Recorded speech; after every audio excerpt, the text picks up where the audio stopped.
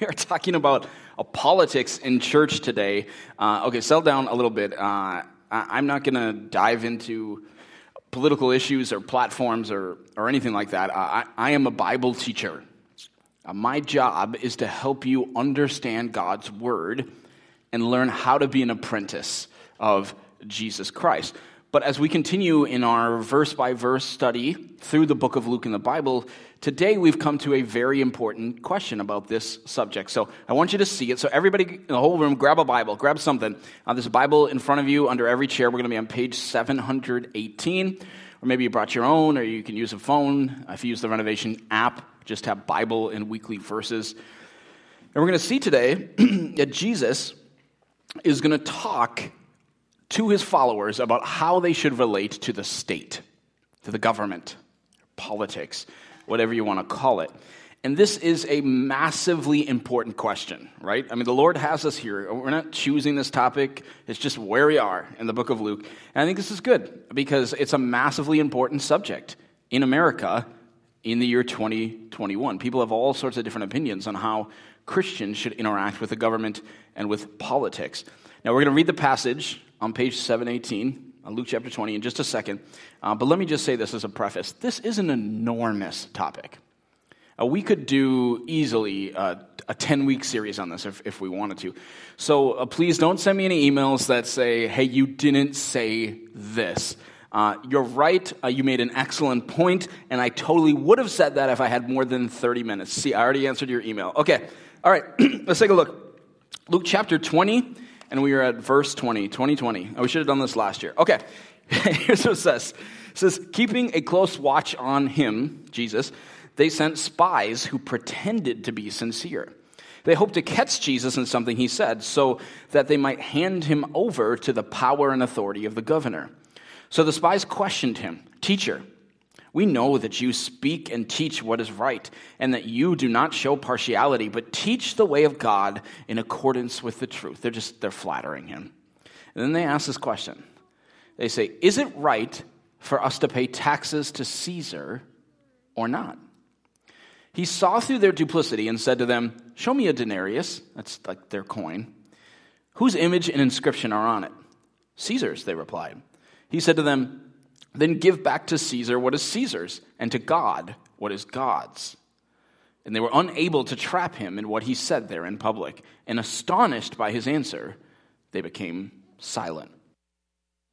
Okay, so let's start here by looking at what these opponents are talking about. And let's try and see if we can understand some of the historical context around some of this stuff before we begin to just apply it to modern day. Because there's some things I think we want to understand about Caesar and taxes and the denarius and all that kind of stuff. See, these opponents are absolutely convinced they have come up with the perfect question to trap Jesus in. So here's the historical context. This is in Israel, and at this time, 2,000 years ago, Israel has been occupied by the Roman Empire, the extending arm of this massive Roman Empire. And the Jews in this area no longer have autonomy. So their country is not led by a prophet or even by a king. They have to pay taxes to the Roman Empire. And Jesus' opponents are convinced that they've trapped Jesus with this sort of question about Rome, because here's what they're thinking. They're thinking, if he says, yes, pay taxes to Rome, well, then most likely thousands upon thousands of his followers are going to desert him because they hate Rome. Rome is this occupying force from this other place, and they do not want to pay taxes to Rome. So they think they got him there. And if he says, no, don't pay taxes to Rome, well, if you still have it in front of you, look at verse 20. You see this part where it says, they were ready to hand him over to the power and authority of the governor. That's because they're kind of waiting for him to say, no, don't pay taxes. And if he says that, then the governor, Pontius Pilate, is going to look at him like, hey, this guy's an insurrectionist. And they can just arrest him right then and there. And then in this dramatic moment, Jesus says, show me a denarius. Now, the denarius was this Roman coin. It was worth about a day's wages or so for a laborer. And Jesus says, whose image is on it? Whose inscription is on it? And they say, well, Caesar's. So they say, so give to Caesar. He says, give to Caesar what is Caesar's, and to God what is God's. So what's he saying? He's saying, okay, well, if Caesar paid for those coins to be made, which history tells us that he did, if Caesar distributed those coins and you're using those coins, then give back to Caesar what is Caesar's. And so Jesus is affirming that the government can make and does make legitimate requests on us because of their authority and the services that they provide to us. And God's inspired word, the Bible, calls Christians to obey and to be subject to the authorities. Now, that's a whole other message, and perhaps we should spend a day on that sometime. But if you're going, what? Does the Bible actually teach that? That Christians are to be subject to, or to obey the authorities of the government? What I want you to do is I want you to do a Bible study on your own. I'll give you 2 chapters. You can read and you can study, rather than just taking other people's words for it. Write this down. You can read Romans chapter 13. Romans chapter 13 is where you see this idea of Christians being subject to the governing authorities. And then I want you to read the second half of Acts chapter 5, which is this exception clause for when Christians actually shouldn't obey government authorities. And there are times and places where that is necessary, but that's what you're going to really have to study for yourself. When is that? And we see this. We see this even today. There are Christians in China who disobey the authorities every single week, and they meet secretly in the underground church. But the basic point of what Paul teaches and what Jesus is teaching here is be subject to your leaders, even the leaders in the government. Give to Caesar what is Caesar's. Okay, but what about the other parts of your life? Because he also does say, but give to God what is God's. So one way to think about this is this. Okay, if the coin has Caesar's image stamped on it, then what image do you have stamped on your soul? In fact, this is answered in the very first chapter of the Bible, Genesis chapter 1. I'll show it to you on the screen. Verse 27 says, So God created mankind in his own image. In the image of God, he created them, male and female, he created them. You are God. You are made in his image. Now, you're not God, just like that coin with Caesar's image is not Caesar, but you are like God. And you are made in his image. You are his. In fact, everything really is God's, right? That's part of Jesus' brilliant answer here. If Caesar made the coin, sure, yeah, fine, give it back to him. Give to Caesar what is Caesar's. But if God made you and made everything, then truthfully everything is ultimately for God. The authorities in government have merely been put in place by God. And so any authority that government leaders have is underneath God's authority. Let me give you a way to think about this. Imagine you're a CEO of a medium to large organization. And let's say that organization has 100 employees. Now, in an organization that big, certainly many of those employees are actually managers, and they have authority over the people that work underneath them. But in a typical organization, the CEO still has authority over the entire organization. He's the ultimate authority. Now, if you take that and you think about today's world, this world has many governments, right, across the planet. And there are many Caesars, many leaders who have authority, but God is still the CEO. And therefore, Jesus is teaching that your life is not ultimately for Caesar, because Caesar is just in middle management.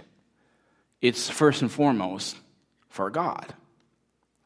Now, if we're going to answer this biblically tricky question of how should Christians, I guess it's not biblically tricky, but it's a tricky question for us. If we're going to biblically answer this tricky question of how should Christians relate to politics, we need to understand this very concept.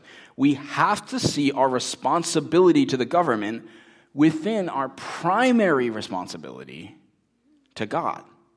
This is exactly what Jesus is teaching his followers. Give back to Caesar what is Caesar's, but give back to God what is God's, which is everything. And I think people have been misunderstanding and misapplying this particular passage for 2,000 years now. What happens is we look around at the society around us and we go, it's broken.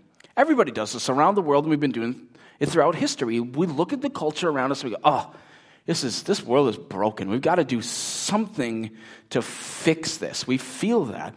But rather than look to God first to fix it, too often we put our hope in middle management. Now, let me show you the ways that people do this. And I'm going to start by actually going back to Jesus' time. So, if you go back to Israel, 2,000 years ago, the Romans have come in and they're occupying. And most of the Israelites are looking around and they're going, this is broken.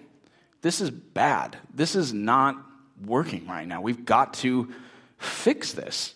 And what you'll see in Jesus' day, there were essentially 4 different camps, 4 different philosophies on how people should interact with society. And then Jesus adds a 5th one into the mix. So let's take a look at this. So here's 5 groups, 5 philosophies on how to interact with society. The first group of people that was around in Jesus' time were the Essenes. And the Essenes, they looked at the Romans coming in, they looked at all the paganism that the Romans were bringing to the culture, and they said, this is awful, we don't want to be influenced by it, and so we are going to withdraw from society. These are the people that essentially lived off the grid. They did. They packed up, they moved out of the area and lived out in the desert. So they would not be influenced at all by the changing society. Okay, so that's one way to respond to a changing society. Okay, second group of people you saw in Jesus' time were the Zealots. The Zealots looked at the broken society and they said, you know what we need to do? We need to overthrow society. We need a revolution. They wanted to fight the Romans so that they could take back their country. Now, if you were here a couple of weeks ago and we talked about Jesus weeping over the future destruction of Jerusalem in the year AD 70, you'll know that these people actually eventually won out. And they got their war, but it obviously didn't work out because the Romans leveled Jerusalem to the ground. Okay, third way that people look at changing culture and go, here's what we got to do, is seen in the Sadducees of Jesus' time. The Sadducees, their idea was to just simply adapt to society. These folks basically just acquiesced to Roman rule and Roman culture. They were the tax collectors. They were put in power. Their philosophy was basically, if you can't beat them, what? Join them. And that's what they did. And they just changed. They simply adapted their values and beliefs to the changing culture. And by the way, many of them were given a lot of status and power for doing that. And here's the fourth group. Some of you might recognize these guys. Here come the Pharisees, another big group of the time. And their idea, they thought the culture was really broken too. And their idea to fix it was to reestablish the old ways of society. They thought society could be fixed if they could just get everybody back to the old Jewish ways of obeying the law and becoming moral again. Now, Jesus fought often with the Pharisees about this because Jesus' change is always from the inside out. And they thought, if we could just make people obey the rules, then society would be fixed. Now, what is fascinating about this is you don't really see these groups, these particular groups, around anymore. But these philosophies are seen all throughout history and all over the globe, even today, right? Okay, take the Essenes, the withdraw from society group. Is this still around today? Absolutely. You know what a really good example of this is the Amish, right? That's what they've done. They've said culture is corrupt, and so we're going to completely remove ourselves from it. Now, secondly, there are zealots all over the world today, right? You see this in the news. What was it? In Myanmar, right? That was a month or two ago. Many of the people in Myanmar, which is in Asia, if you don't know where that is, used to be Burma, they looked at their culture and they said, it's broken, and so they had a coup. And the military is taking over their country. This is the last 50 years. This is happening in Africa all the time. It's happening in Eastern Africa right now. They're saying, okay, our society is broken. It needs to be changed. They're not waiting for spiritual change. They don't have the systems to vote in a different party to create change. And so the idea is to violently create change. Now, in these last two, adapt to society or reestablish the old ways of society, you're really common. This is the common debate kind of in Western society, right? One group, the third group, thinks that if we just kind of evolve our views and our laws with the changing society, then our country will be a better place again. While the other group, the last group, thinks if we can go back to how it used to be, then the country would be a better place and culture would be fixed. Now, obviously, I'm generalizing a little bit here just for the sake of time, but the main point I want you to see is because these philosophies are still so prevalent, most people nowadays, even Christians, feel that if we're going to make a difference in the world, if we're going to fix society, it's going to have to come through the government. Because notice this, with the exception of our Essenes and Amish friends, all three of the other groups feel that they're going to need power over a group to create change. They need to be in power. But you read the Gospels, and you study the life of Jesus Christ, the one we're trying to become like. And Jesus is very different, right? Very different. His power always comes from under, not over. Jesus is constantly resisting the temptation, even from the devil himself, right? Matthew chapter 4. To take power over the kingdoms of the world. We've been talking about this a lot the last month. Everybody thought that Jesus was going to do that. That he was going to victoriously, like number 2, fight against the Romans, or that he was going to somehow take over their government. But he shocks everyone and he lets them kill him. Because his ways are so different. And we see his ways effectively then being played out with the birth of the church and the movement of Christianity through the first couple centuries. You know, you get to the 4th century, you're about 300 years or so beyond Jesus, and you see that the majority of the Roman Empire have become followers of Christ. And how did that happen? I'll tell you, it's not because the Christians won enough seats in the Roman Senate. It's because the Christians were living out the gospel of Jesus in word and deed. And spiritual revival swept across the land. Here's an interesting question for you. Think about revival. When you just see a ton of people coming to Christ and societies even being changed, can you have revival from any of those 4 systems of creating cultural change? You can't. It doesn't happen. And so let me put words now to the way in which the Christian, biblically, is to interact with society.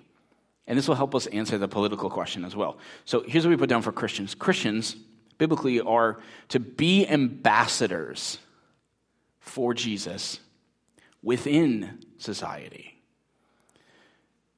We see this, I'll put this back up on the screen in just a second. We see this in 2 Corinthians chapter 5, verse 20. We, Christians, are therefore Christ's ambassador. Right? You know what an ambassador of a country is? You represent that person, that country in a different land, as though God were making his appeal through us. And so, we are citizens of the United States, but the scriptures tell us that first and foremost, our citizenship is actually in heaven. That's Philippians chapter 3, sans the United States part. We are, as believers, we're strangers in a strange land. We are pilgrims passing through on the way to our final destination. Our first allegiance is to the King of heaven. Whose image is stamped on you? Whose image? Is it Caesar's? Is it a political party? No, it's God's image is on you. And therefore, your greatest concern is not to do the will of middle management in establishing their kingdom. Your greatest concern is that God's kingdom would be established and that his will would be done on earth as it is in heaven. And you are his ambassador, and we are to live out in word and deed our lives for him. And let me tell you something, church. We are absolutely messing up this biblical principle in our day, in this country. We have taken politics, which are a good thing, but a secondary thing, and we have made them a primary thing. We become convinced by one of these other philosophies that change, if we're going to fix our culture, that change must come when we get power over others. And we feel so deeply in our soul that change will come through these middle managers. You know, I'm somewhat fascinated by this trend, but Christians in America are immersing themselves in politics in a way they just never have before. And part of that is just due to the rise of technology. They're reading about it. They're watching political TV, they're listening to political podcasts, they're watching political stuff on YouTube hours and hours and hours a day. And we spend very little time with God and in his word, but we spend hours a day just consuming political content. And for many of you in this room, or maybe you know someone like this, the obsession is just consuming you. And you're finding that you're way more anxious and irritable than you were even 2 years ago. You were way more angry than you were 2 or 3 years ago. And you're losing what we talked about a couple weeks ago of Jesus weeping over the lost. You're losing God's heart for people who think differently than you. And you know, the great irony of the state of politics in America is we spend, something like 100 hours a month immersing ourselves in politics and 0 hours a month actually doing anything about it. You ever think about that? That's actually insane. I mean, yes, you can vote once every few years. I pray that you do. You can be way more active in politics, right? You can run for office, you can campaign for somebody, but 98% of people spend 100 hours a month immersing themselves in politics and 0 hours a month actually doing anything about it.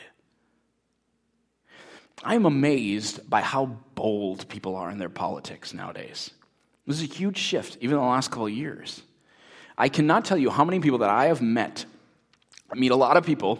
How many people I've met in the last 12 months who within minutes of meeting them, they're talking to me about politics. Last couple of days I've been thinking, you know what? If we spent 100 hours a month reading and thinking and talking to Jesus, we'd actually probably be able to do what we all want to do and boldly talk about Jesus within the first couple minutes of meeting someone. But let me tell you the reason why we do this. The reason why so many Americans nowadays spend so much time reading and thinking and listening to politics and not even doing anything about it is because most of us don't actually live by this Christian worldview, where we believe that change most deeply comes when we are ambassadors of Christ within a society. Instead, we actually truly believe one of those other philosophies, even if we wouldn't admit it. The philosophies that are concerned, first and foremost, with just getting power over.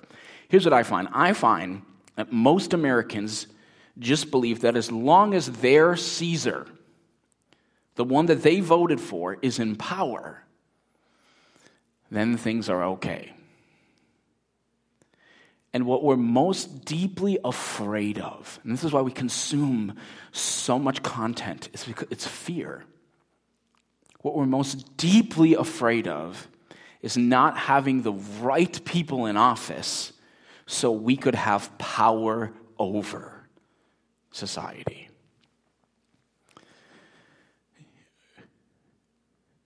Christian, let me speak to you from just what God's word is saying. Let go of your fixation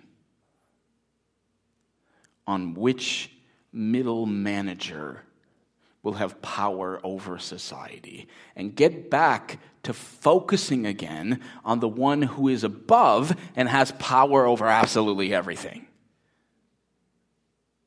Our Father in heaven. Give to Caesar what is Caesar's, but give to God what is God's. Go back to spending your time first and foremost on being an ambassador for Jesus in this world. I don't want you to hear me incorrectly. I am not putting down politics. I'm really not at all. It has its place. As somewhat of a novice amateur historian, I will tell you that there are so many laws that have been passed in history that have done so much good to help people and protect people. Legislation is really important. And for some of you, God is even calling you into politics. And you will fight to pass laws that are godly. Some of you, he's calling you into nonprofit work, and you'll work with politicians to advocate for the poor and the unborn and the widow and the foreigner and all the people that are just so near and dear to God's heart. That's being an ambassador too. Right? Ambassadors don't just talk, they act. And that's part of how we live out the gospel in society. But remember, please remember, and I just feel like no one's remembering this anymore because we're so laser focused on, we got to get power over. We got to get power over. Remember, plenty of revivals have occurred around the world and are occurring around the world right now in places where political conditions are actually really awful. You know, it's interesting if you really think about this globally. We kind of step out of our narrow focus on America. Christianity is really actually waning in the West right now, where religious freedom is actually still relatively strong. But Christianity is exploding in places like China, Iran. Fastest growing place that Christianity is growing percentage-wise in the whole planet right now is Iran. Pakistan, revival is going on in Pakistan. Afghanistan, and a whole bunch of other places where it's illegal to even become a Christian. And you think about these places when you think about this text.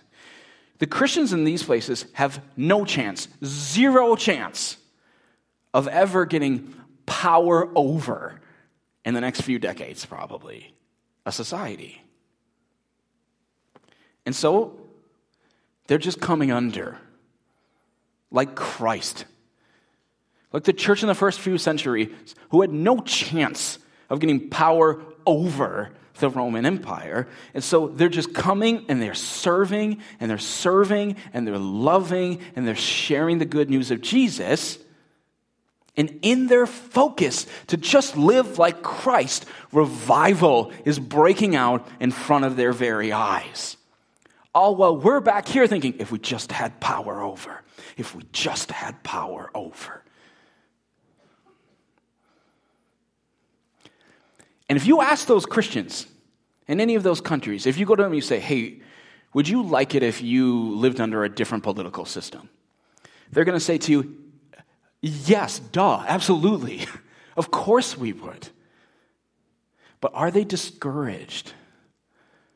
Are they in fear? Are they without hope? Are they distressed? Absolutely not. Sure, they'd love to replace their middle manager, but their main purpose, what they live for, first and foremost, is to be an ambassador of the King of Heaven. And they're going to watch thousands of people become citizens of heaven all of the time. Church, we have to remember our primary mission. Wake up. Remember your primary mission, the mission of eternity. Because if you remember that, and yes, give to Caesar what is Caesar's, but give to God what is God.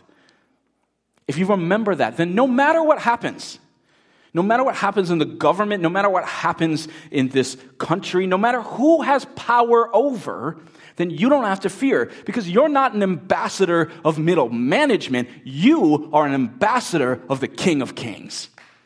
So let's get to work. God, we just, we ask for that. We pray for that. Remind us who we are. We are citizens of heaven. We are citizens of the King of Kings. God, speak your word to our hearts again.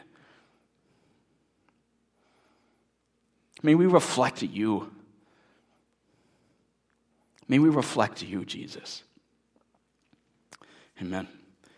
I just got to say, before we wrap up here, if you're here today and you're hearing about this and you're going, this is different. I heard about Jesus, but when I hear about Jesus on TV, it's like Jesus in a political party. I just want to tell you, give me 2 minutes. This is who Jesus is. Jesus Christ is the Son of God who came to earth and he died on the cross. And he died for your sins in your place. And the Bible says that if you believe in him, whosoever believes in him shall not perish, but have eternal life. Because your sins then go on Jesus on the cross. And you can be forgiven. And it will absolutely change your life. The Son of God will come into your life, revolutionize your life. And instead of spending eternity someday in hell, you spend eternity in heaven. Because you put your faith in Jesus. And if there's anyone in here today where you're going, that's the Jesus I want to know. I want to believe in that. I want to give my life to him. If that's you, would you just real quickly, would you just raise your hand? I'll give you 10 seconds or so saying, I need to do that today, would you just raise your hand? And we can pray for you and get you started in that. It's kind of a bold thing to do. All right, amen. Anyone else? Amen. All right, amen. Anyone else are going, yes, that's the Jesus I want. I want to give my life to him. I want to believe in that. Okay. For any of you that you're doing this, if you're doing this for the very first time, you're going, yes, today's the day I want to do that. I just want to pray with you. So if you're doing this for the first time, or you believe for a long time, would you just repeat this prayer after me? Dear God, I confess to you that I have sinned against you. But God, I believe that you sent your son Jesus to take my place. And God, I thank you for forgiving my sins. And now I commit to following you with my life. As everyone still kind of is just in this state of prayer, for the number of you that raised your hands in this room, what I want to do is, I feel like it's a really important decision to say, what I want to do is I want to make Jesus the leader of my life. And if that's you, we just want to give you some next steps on how to do that. So we're going to go back into a time of worship now. And as I'm kind of praying to move into that, what I want you to do while people are praying, would you just sneak out of your chair and head into the lobby? And I will meet you out there. We have some follow-up people that will get up too, so you won't be the only one getting up. And I will meet you out there, and I'll just give you some next steps on how to do that. Does that sound good? Important thing to do, but I want to meet you out there to get you going, and then you can come back into the service. All right, let me pray. You can head out. Lord, thank you so much for your word that you, in your timing, you brought us here in Luke chapter 20. And God, may we just submit to your word and submit and trust you as our CEO and as our leader. It's in your name we pray. Amen.